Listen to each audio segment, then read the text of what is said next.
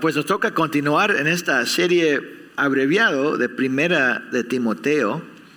Voy a comenzar leyendo el párrafo en el cual estamos y no vamos a terminar ni esta semana tampoco. Primera de Timoteo, capítulo 2, esta carta del apóstol Pablo a Timoteo. Primera de Timoteo, capítulo 2. Voy a empezar en versículo 8 y leer hasta el fin del capítulo, que dice así: Por tanto, quiero que en todo lugar los hombres oren levantando manos santas, sin ira ni discusiones. Asimismo, que las mujeres se vistan con ropa decorosa, con pudor y modestia, no con peinado ostentoso, no con oro o perlas o vestidos costosos, sino con buenas obras, como corresponde a las mujeres que profesan la piedad. Que la mujer aprenda calladamente con toda obediencia. Yo no permito que la mujer enseñe ni que ejerza autoridad sobre el hombre, sino que permanezca callada. Porque Adán fue creado primero, después Eva.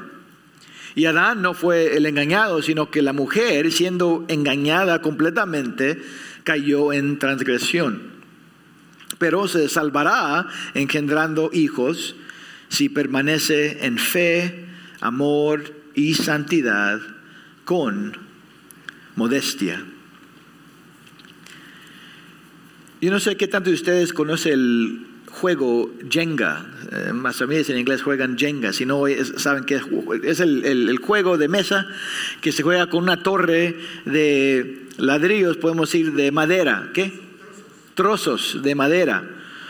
Y el juego es quitar pedazos o trozos, quitar esos pedazos de madera y ponerlos encima. Entonces, mientras que el juego avanza, la torre se hace más alta, pero también se hace menos estable hasta que el juego termina cuando se cae la torre. Es un juego divertido, a mis niños le han gustado jugar, pero no es la imagen que queremos tener para una iglesia local. Podemos decir una iglesia Jenga. Una iglesia Jenga sería una iglesia que está creciendo, hay movimiento, hay energía, hay emoción, hay diversión quizá, pero detrás de todo eso se está perdiendo la estructura, lo que lo mantiene fiel y fuerte. Se está deshaciendo la estructura. Se están borrando los cimientos bíblicos, la fundación de la verdad. La imagen que Pablo quiso para una iglesia local no era una torre de Jenga, sino que era un árbol fuerte, saludable. Hablando a los colosenses, Pablo dijo que el evangelio había llegado a ellos y estaba llevando fruto y creciendo. Y eso, por un lado, habla de un crecimiento numérico. Hay más gente en la iglesia viniendo a escuchar el evangelio. Pero también habla del crecimiento espiritual. El fruto espiritual es la madurez de los quienes están ahí en la iglesia. Un líder fiel, un pastor fiel va a ser como un obrador fiel y va a cuidar esa planta, ese árbol. Cuando el crecimiento de unas ramas está amenazando la estabilidad del árbol, hay que podar, hay que quitar ramas. Cuando algo de afuera va a entrar, y como por ejemplo yo tengo un árbol en la casa que muchas veces le dicen la plaga, como algo blanco ahí que está, uno quien le importa más eso, tiene que cuidar lo que está ahí, tiene que, entre más que podamos prevenir y luego abordar cosas así. La meta es tener un árbol fuerte, un árbol con una buena fundación, con buenas raíces que va a dar buen fruto. Va a crecer el árbol, pero queremos crecimiento saludable. No queremos crecimiento venenoso. ¿Venenoso es la palabra? O venenoso o no estable. Y desafortunadamente en el caso de esta iglesia que estaba en la ciudad de Éfeso, Pablo se había dado cuenta que las cosas estaban desviando de la verdad. Se estaba haciendo una iglesia, podemos decir, Jenga, estaba desviándose de sus raíces en la verdad y en punto ya estaba siendo infiel a Cristo su Señor. Entonces por eso escribe Pablo esta carta, lo escribe a Timoteo. Timoteo está actuando como el representante del apóstol Pablo y la meta de Pablo fue estimular a Timoteo a restaurar el orden en la iglesia. En capítulo 1 miramos que Pablo dice a Timoteo que él tiene que enfrentar a los falsos maestros, callarlos. Ellos se habían metido en la iglesia. Comenzando en capítulo 2, Pablo empieza a hablar de unos asuntos específicos que también requieren corrección. Timoteo estaba ahí para acordarle a la iglesia de su propósito verdadero y también de cómo deben funcionar para la gloria de Jesús. Y las instrucciones de Pablo para Timoteo no solo sirven a la iglesia de Éfeso, sino nos sirven hoy a todas las iglesias de Cristo, nuestra iglesia incluso. La palabra de Dios nos ayuda a corregir y también a prevenir las amenazas al orden y a la estructura de la iglesia. Pablo habla de verdades doctrinales y conecta esas verdades con cosas acerca de la función de la iglesia. Es importante entender esas conexiones. Vimos hace un par de semanas de que Pablo le acordó a Timoteo del corazón de Dios para salvar a los hombres. Y esa verdad debería servir para restaurar y para proteger en la práctica en la iglesia de orar por los incrédulos, orar para su salvación. Pablo también habla a los hombres en general, pero quizá tiene en mente un grupo de varones quienes aparentemente estaban usando la congregación de la iglesia como una oportunidad de promover sus propias agendas en lugar de la misión de Cristo. Entonces, en lugar de tener una iglesia que demuestra la unidad de Cristo, tenemos una iglesia llena de debates, argumentos, ira por causa de estos hombres. También había unas mujeres por el otro lado que estaban usando el servicio de la iglesia también como una oportunidad de promoverse a ellas mismas, pero de una manera diferente. Ellas tenían una preocupación pecaminosa con su apariencia. Mayormente se demostraba con una expresión ostentosa de su riqueza y de su sexualidad. Entonces, como vimos la semana pasada, Pablo los llama a la modestia, a tener dominio propio. Ellos deben reflejar la santidad de Cristo y la reverencia de esa congregación. Hoy vamos a continuar viendo esta corrección de Pablo acerca de las mujeres en la iglesia, y creo que ustedes ya saben que esto no es algo muy fácil de hablar, especialmente en nuestra cultura. Hablarle a una mujer acerca de lo que tiene puesto no es fácil. Mucho más difícil creo que va a ser hablar a alguien y hablar de cualquier limitación que uno ha puesto al papel de una mujer. Puesto que el mundo rechaza la palabra de Dios, rechaza el diseño de Dios, lo que vamos a empezar a cubrir hoy es uno de los temas más controversiales y más sentimental, creo que es la palabra, sentimental, emocional, no sé cuál palabra mejor. Se enoja mucha gente cuando hablamos de la organización de la iglesia y especialmente del papel de las mujeres. Yo sé, este país está lleno de padres y madres quienes le dicen a sus hijas: ustedes pueden crecer y hacer lo que quisieran, aún cualquier cosa que un hombre puede hacer, las hijas pueden hacer lo mismo. Y viniendo a este pasaje que miramos hoy, eso va a confrontar ese mensaje. Mire conmigo 1 Timoteo capítulo 2 versículo 11 solamente ahorita. Dice así: que la mujer aprenda calladamente con toda obediencia. Otra vez, que la mujer aprenda calladamente con toda obediencia. Hay muchos que no les gusta este pasaje o es el tema de este pasaje, pero creo que es importante empezar que muchos no miran a veces lo positivo también. Todo es positivo, pero lo que ellos dirían es negativo, no miran que sería positivo. Muchas veces se enfocan en lo que parece que Pablo se está quitando de las mujeres, pero no miran lo que Cristo le ha dado. Los rabís de ese tiempo no dejaban que las mujeres estarían instruidas o que aprendan. Ellos unos decían, pueden oír, pero no deben aprender, decían los rabís. Pero al contrario de ellos, de los rabís de ese tiempo, los rabís judaicos, Pablo esperaba que las mujeres aprendieran. Deberían aprender las escrituras. En ese sentido, Pablo está siguiendo el patrón de Jesús en exaltar a la mujer. Legalmente en ese tiempo la mujer ni podía ser testigo legal. Para muchos de ellos la mujer era solamente una propiedad que se necesita mantener, pero no se debería confiar en las mujeres ni se debería educarlas. Y esa no es la posición bíblica. Entendemos de Génesis capítulo 1, Dios hizo a Adán y Eva, al hombre y la mujer, ambos a la imagen de Dios. Dios creó entonces la mujer a la imagen de Dios para reflejar la gloria de Dios. Y estando en el mismo estándar espiritual, ahí estamos juntos. Las mujeres deben estar aquí para escuchar la palabra de Dios, para aprender. Deberían ser parte de la congregación de la iglesia. Deben oír la palabra, deben ser educadas como todos. Un ejemplo vívido de esto viene en el ministerio de Jesús, cuando Él está en la casa de María y Marta, y María está ahí sentada a su lado, ahí a sus pies, escuchando. Y su hermana Marta estaba en la cocina sirviendo y se queja, ¿se acuerdan? Y Jesús la corrige.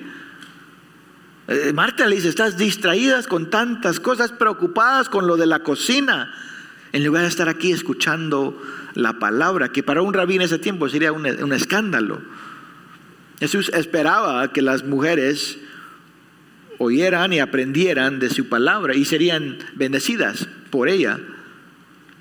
Las mujeres deben aprender. El verbo que Pablo usa aquí es mantano, y no sé si han oído esa palabra en griego, pero el sustantivo es mateiteis, que significa un estudiante, alguien quien aprenda. Pero la manera que se traduce regularmente en la Biblia es un discípulo. Entonces, en una manera general, uno que aprende es un discípulo, y las mujeres deben ser discipuladas en la iglesia, no deben ser excluidas de eso. Entonces deben aprender, pero el mandato aquí de Pablo no es de que deben aprender, eso ya lo asume, ya lo están haciendo. Él da un mandato acerca de la manera en que la mujer debe aprender cuando se congrega la iglesia. Y este mandato viene como un principio general. Aquí en versículo 11 empieza con la palabra que. Solo para hablar un poco de la gramática, cuando uno da un mandato en la gramática, se llama un imperativo. Usted deme algo de comer. Normalmente usamos el imperativo cuando hablamos con alguien más, estamos hablando directamente con algo. Pero en el griego, y era algo común, es muy común en la Biblia, el imperativo también se puede usar hablando de otra persona. Entonces eso era común, y eso es lo que está diciendo aquí. No está hablando directamente con una mujer, está hablando a todas las mujeres, pero usando una mujer general para enseñar este principio. Es un mandato que se debe obedecer, que esto pase. Solo para dar un ejemplo, Santiago 1, 5 y 6 dice, si a alguno de ustedes le falta sabiduría, que se la pida a Dios, pero que pida con fe, sin dudar. No está hablando que debemos permitir eso, está hablando que ese es el mandato. Un hombre, alguien que no tiene, que tiene falta de sabiduría, debe pedirle a Dios, y debe pedir con fe, sin dudar. Entonces, en este caso, hay diferentes maneras de traducirlo. En inglés es un poco más difícil, porque que esto pase se oye, no es fácil traducir en inglés. Pero unas traducciones en inglés ponen la palabra debe, porque para enforzar que este es un mandato. La mujer debe aprender calladamente. Es un principio que dice Pablo que se debe seguir. Pero ¿cuál es el sentido del mandato? ¿Qué exactamente es lo que Pablo está mandando aquí? ¿Qué es lo que él quiere o producir o prevenir? para contestar esa pregunta necesitamos entender un par de cosas. Primero, necesitamos entender el mandato específico, cuál es la naturaleza del mandato. Y en segundo lugar, necesitamos entender la esfera del mandato, es decir, cuándo o cómo se debe aplicar. Y vamos a hablar de una pregunta a la vez. La primera pregunta es, ¿cuál es la naturaleza de este mandato? ¿Qué es lo que Pablo quiere o qué es lo que no quiere? Eso podemos empezar a contestar en ver las palabras que él usa y luego vamos a mover a un ejemplo específico. La primera palabra que él usa, versículo 11 de capítulo 2, que la mujer aprenda, y dice calladamente. Eso es, en español es un adverbio, en el griego es un sustantivo, que la mujer aprenda en silencio, se puede traducir literalmente, en silencio. Muchas veces nos ayuda a ver cómo se usa una palabra en otras partes de las Escrituras. Entonces tal vez nos ayuda a ver que esta palabra se usa en Hechos. El autor es Lucas, Hechos capítulo 22. Dice que la multitud estaba afuera, estaban enojados con Pablo, y él empieza a hablar a la multitud en aramaico, y dice que la multitud se cayó, se hicieron en silencio, bajaron el volumen. Pablo usa una palabra conectado con eso también en capítulo 2, en versículo 2 de este capítulo, cuando dice que debemos tener una vida tranquila y sosegada, algo pacífico. Nosotros entendemos de la palabra callarse o la palabra un silencio, se puede usar de una manera absoluta o se puede usar de una manera relativa. Por ejemplo, si yo y la familia vamos a un museo y vamos a ir a un tour, nos van a enseñar todos los cuartos o arte o lo que sea, y alguien dice, ok, callados por favor durante el tour. El que está dirigiendo el tour puede estar diciendo que tenemos que ir completamente silenciosos, la palabra, silentos no es la palabra. En silencio puede decir que está completamente, no podemos hacer ningún ruido, o puede solo estar diciendo, no, si quieren hablar está bien, pero bajen su volumen. El primero es algo absoluto, silencio completamente. El segundo es algo relativo, bajen el volumen. En cualquier caso, el mensaje que está siendo comunicado es que no debemos, mi familia o mis niños, ser una interrupción a lo que está pasando. No queremos ser ni distracción tampoco. No queremos nosotros ser prominente porque algo más está pasando. Eso es lo que significa callarse. Estamos bajando el volumen para dar la atención a algo más. Pablo continúa con otra palabra. Dice ahí que la mujer aprenda calladamente y con toda obediencia. Con toda obediencia. Otras versiones pueden decir sujeción, o se puede también traducir sumisión. Se oye fuerte, y Pablo está usando palabras fuertes porque añade esa palabra con toda obediencia o con toda sujeción. Pablo quiere ser claro, explícito acerca del corazón de la mujer cuando se congrega la iglesia. Ella debe demostrar un corazón de humildad, un corazón de sumisión. Pablo usa esta misma palabra en capítulo 3, cuando dice, hablando de un anciano, dice que él debe gobernar bien su casa, teniendo a sus hijos sujetos. La misma palabra aquí, que aquí se traduce obediencia, es sujeto. La palabra trae esa idea de obedecer la dirección. ¿Cuál es lo opuesto de la sumisión? ¿Cómo se mira a alguien que no se quiere someter? Pues hay desobediencia, hay rebeldía, hay quejas, hay desorden. No agrada a Dios cuando un niño se comporta así hacia sus padres, y no le agrada tampoco cuando una mujer se comporta así también en la iglesia.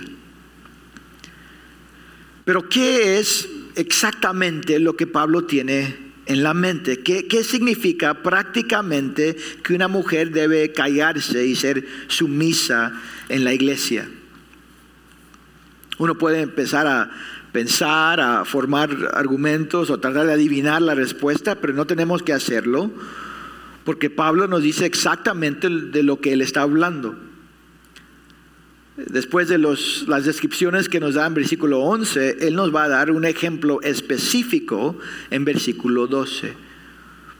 Y versículo 12 nos ayuda a entender un poco de lo que estaba pasando en la iglesia de Éfeso, que necesitaba ser corregido. Para entender lo que Pablo tenía en la mente, cuando él dice que la mujer debe callarse y someterse, solo debemos ver lo que dice el versículo 11. Lo puede ver conmigo. Versículo 12 dice él: yo no permito que la mujer enseñe ni que ejerza autoridad sobre el hombre, sino que permanezca callada. Él repite la misma palabra que acaba de usar en versículo 11. Ese es el tema de lo que está hablando. Callada, calladamente. Eso es lo que Pablo quiere ver que se cambie en la iglesia de Éfeso. Este es el error que él quiere o prevenir o corregir. Hay mujeres enseñando en la iglesia y ejerciendo la palabra, ejerciendo autoridad sobre los hombres. La primera palabra es la palabra común, enseñar. En griego es didasko, que significa instrucción, enseñanza. Esta palabra y otras palabras relacionadas con eso se usa más de 120 veces en los evangelios y en Hechos. Habla del ministerio de Jesús y de los apóstoles. Jesús le decían rabí, le decían maestro, buen maestro. Es la misma palabra que Jesús usó en la Gran Comisión. La iglesia debe bautizar y enseñar. Pues Pablo dice que él no permite que una mujer enseñe. En segundo lugar, dice que no permite que una mujer ejerce autoridad. Ejerza autoridad. Esta palabra es un poco más difícil, no es tan sencillo de entender, porque es la única manera, el único tiempo, en la Biblia que se usa esta palabra en griego. Entonces, para entender la palabra mejor, muchos historiadores o comentaristas tienen que ver cómo se usa esta palabra en otros libros de ese tiempo, en griego. Mayormente la idea básica es lo que se traduce, ejercer o demostrar autoridad. Otros dicen que la palabra es más fuerte, que está hablando de dominar, avasallar. Si eso sería el caso, yo creo que unos dicen, no, está hablando del abuso de la autoridad.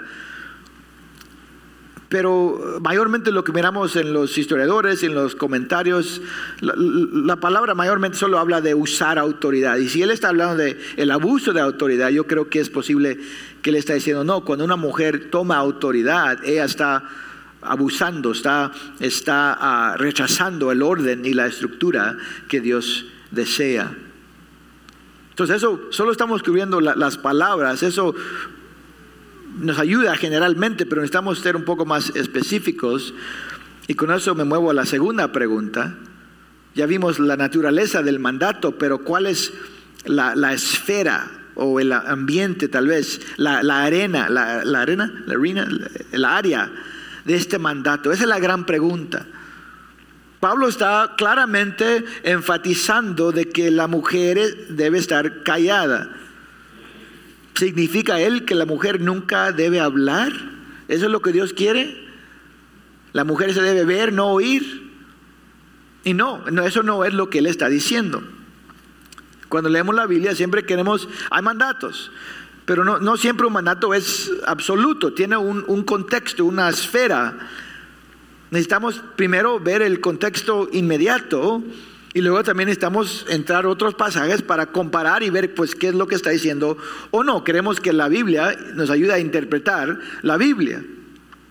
Pues el contexto inmediato, y ya hemos hablado de esto, el propósito de esta carta nos dice que Pablo está hablando específicamente de la estructura formal de la iglesia. Quizás se recuerdan, ya les dije, los versículos claves es capítulo 3, versículo 14 y 15, cuando él dice que le está escribiendo para que ellos sepan cómo se debe conducir uno en la casa de Dios. Entonces, en capítulo 1, eso es lo que él está hablando. Él empieza a hablar de que Timoteo debe parar a los falsos maestros. Cuando Pablo dice eso a Timoteo, su preocupación no son los que están en los templos paganos, no es parar toda doctrina falsa en el mundo. No está diciendo a Timoteo que él tiene que ir y confrontar todo el paganismo ahí. Su preocupación son los falsos maestros en la iglesia, los que dicen que están representando a Cristo. En capítulo 2, Pablo los llama a la oración evangelística. Es algo que debemos hacer personalmente. Pero Pablo está diciendo, yo quiero que eso sea parte de la congregación formal de la iglesia. También las instrucciones de Pablo acerca de los hombres que deben orar cuando se reúnen.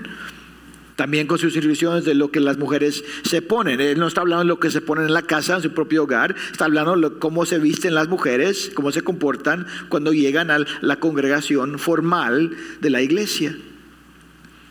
Después de esto, capítulo 3, Pablo va a hablar de obispos o ancianos. También va a hablar de los diáconos. Esos son oficios reconocidos en la iglesia.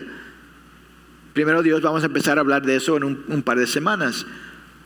En capítulo 4, Pablo dice a Timoteo que él se debe devotar a la lectura pública de la Escritura, a la enseñanza. No le está diciendo, Timoteo, vaya a la calle y abra su Biblia y empieza a leer. Él lo podía hacer, pero la instrucción está hablando de la congregación formal de la iglesia. Entonces, este mandato que nos da la palabra de Dios de ser callados o en silencio, está hablando en la congregación formal de la iglesia. Eso nos sirve un poco, pero también tenemos que contestar, ok, ¿qué tan específico? Pues, ¿cuándo empieza? Cuando empieza el servicio ya no pueden hablar las mujeres, y cuando se termina ya pueden hablar, o ya que estacionan el carro ya no pueden hablar hasta que se vayan de la propiedad. Está diciendo que no podemos hacer ningún ruido. Eso no es lo que está diciendo él. No está diciendo él eso. Y pues entendemos eso porque otros pasajes nos dicen que las mujeres contribuían a la iglesia. En Colosenses habla generalmente de la iglesia y dice que la iglesia cantaban salmos e himnos. Y podemos asumir que las mujeres eran parte de eso, son parte de los canten los unos a los otros. Anímense, amonéstense con la verdad, con sabiduría.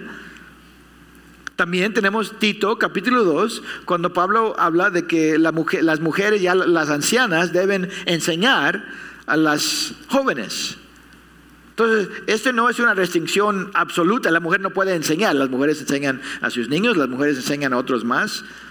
Tampoco es una prohibición, no es una prohibición absoluta de que la mujer no puede hacer ruido en la iglesia. También tenemos 1 Corintios 11. Pablo habla específicamente de los hombres orando y de las mujeres orando. No sabemos exactamente cómo se miraban los servicios de ese tiempo, pero habla de que ambos géneros eran parte de ese tiempo de oración en la congregación de la iglesia. Entonces, lo que estoy diciendo es que hay partes normales de la congregación de la iglesia y todos deben participar, incluyendo las mujeres.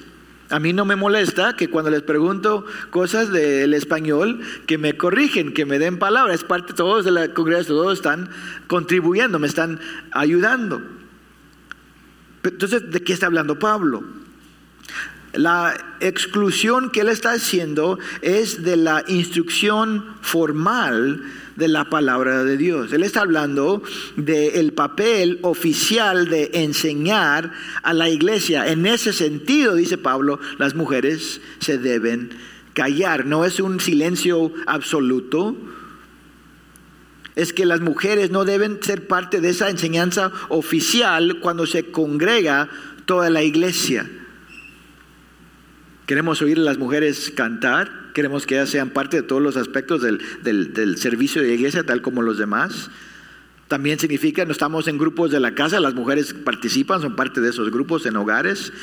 No es pecado tener una mujer aquí enfrente en el stage, ¿cómo se dice? ¿La qué?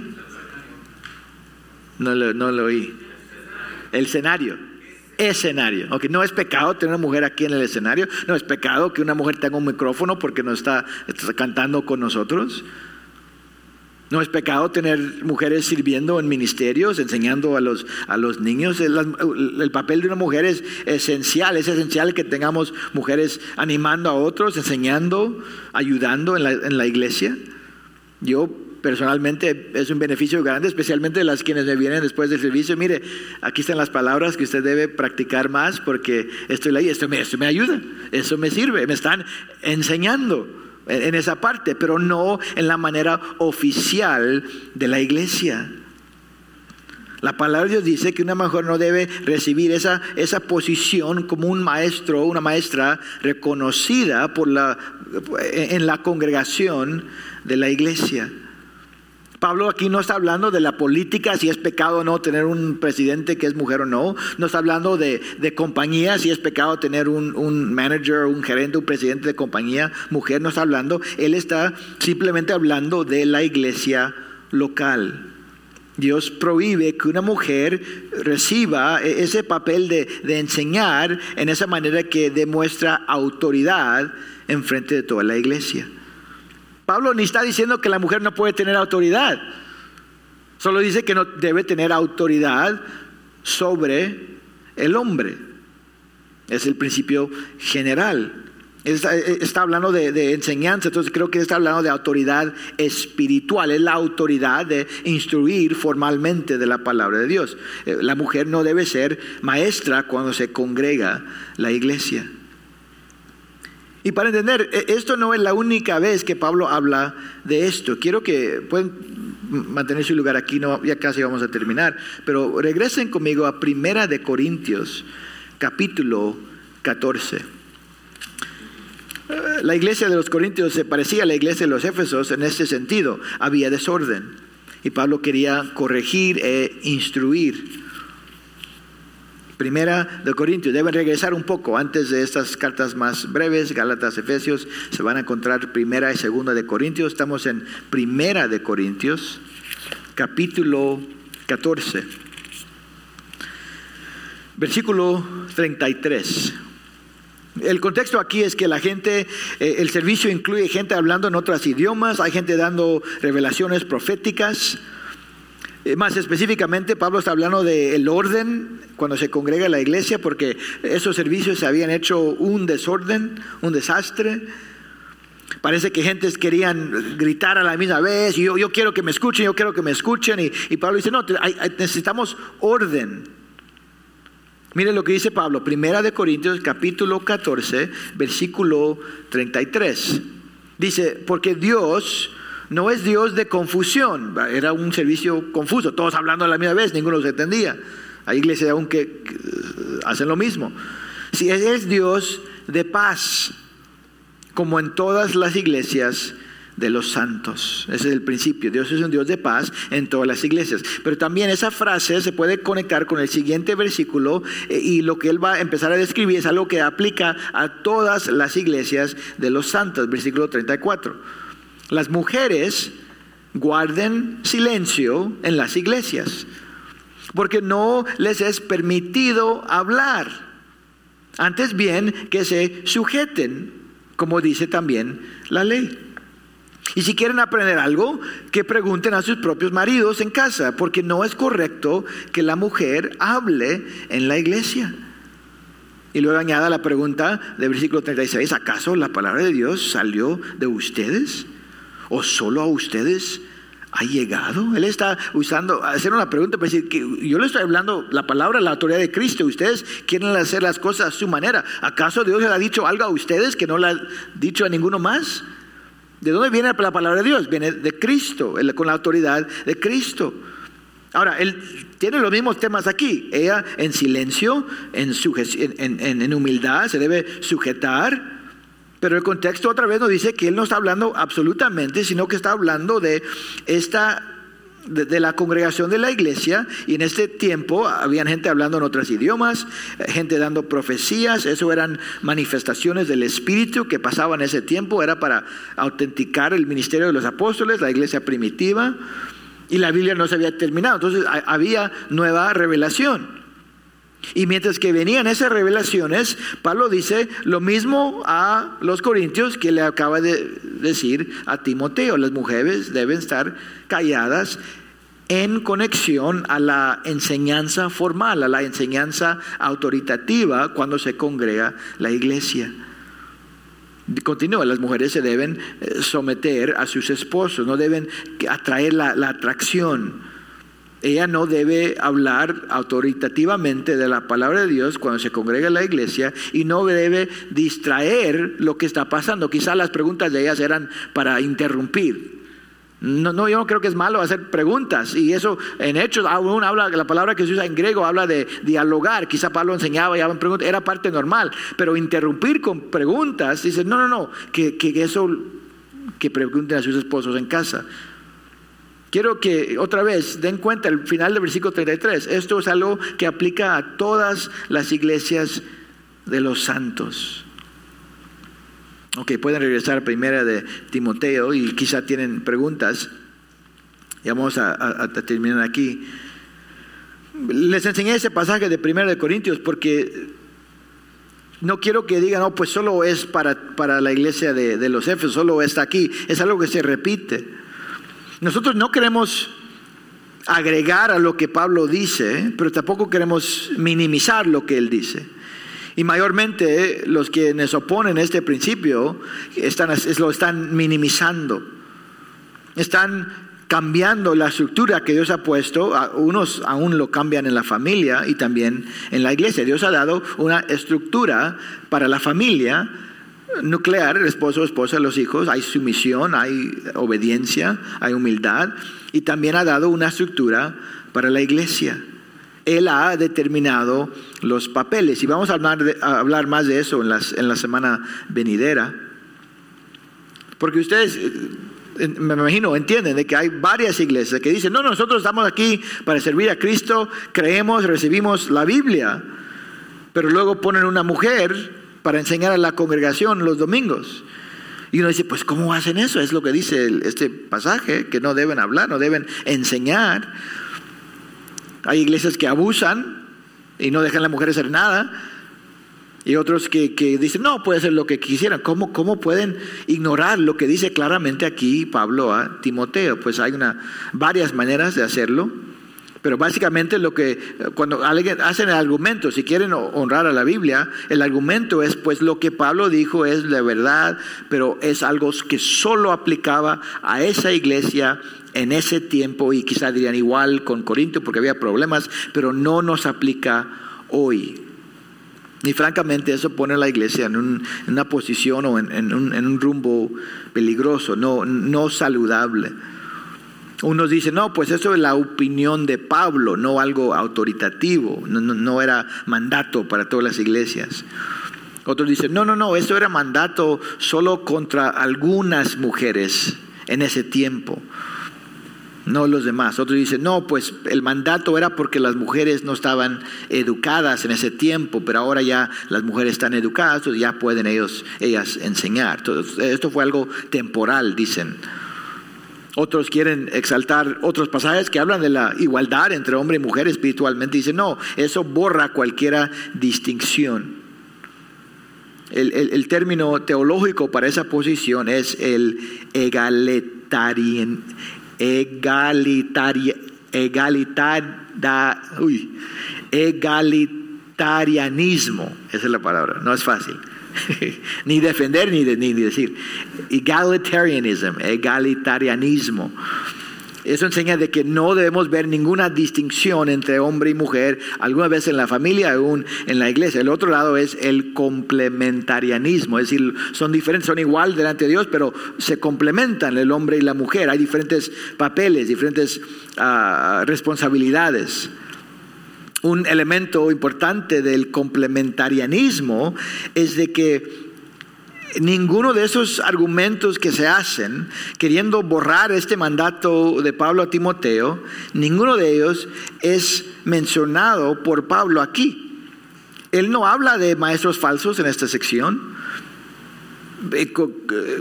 maestros falsos contrastados con maestros verdaderos. Él no habla de nuevos creyentes, él no habla de una falta de educación. La razón que Pablo da para esta instrucción es el orden de la creación. Él arraiga este mandato en la creación, no en algo que estaba pasando en ese tiempo. Y primero Dios, vamos a hablar de eso en la siguiente semana y vamos a hablar más de este tema porque sí está surgiendo aún en la Convención de Batistas del Sur y las iglesias debatiendo y qué tipo de iglesias queremos. Entonces quiero equiparlos para entender este debate y responder a los argumentos. Pero mi meta hoy simplemente fue poner una fundación acerca de lo que dice la Biblia.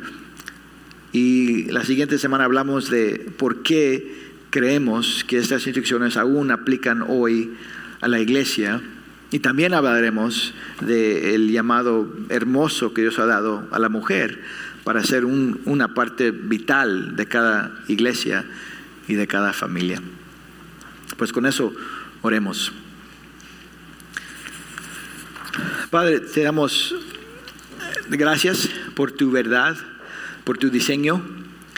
Entendemos que muchas veces en otras áreas también hay verdades que este mundo rechaza. Este mundo eleva la independencia, la autonomía personal y no quiere que ninguno diga cómo deben vivir. Tú has puesto líderes en iglesias, nos has puesto todos como miembros de la iglesia. Nos has dado una responsabilidad de proteger. No queremos causar divisiones no necesarias, pero queremos entender tu palabra, queremos obedecer el orden que tú nos has dado. Queremos que nuestra iglesia sea fructífera. Queremos que podamos demostrar y proclamar el diseño hermoso de Dios. Y en eso ser más efectivos en la misión que tú nos has dado. Bendícenos, Señor. Ayúdenos a enfocarnos siempre en Cristo. Él es el quien nos ha dado este orden. Él es nuestro Señor. Queremos abordar o hablar con otros que oponen estas enseñanzas con mansedumbre, con respeto. Pero queremos también ser equipados en defender lo que dice tu palabra. Esto te lo pedimos en el nombre de Jesús. Amén.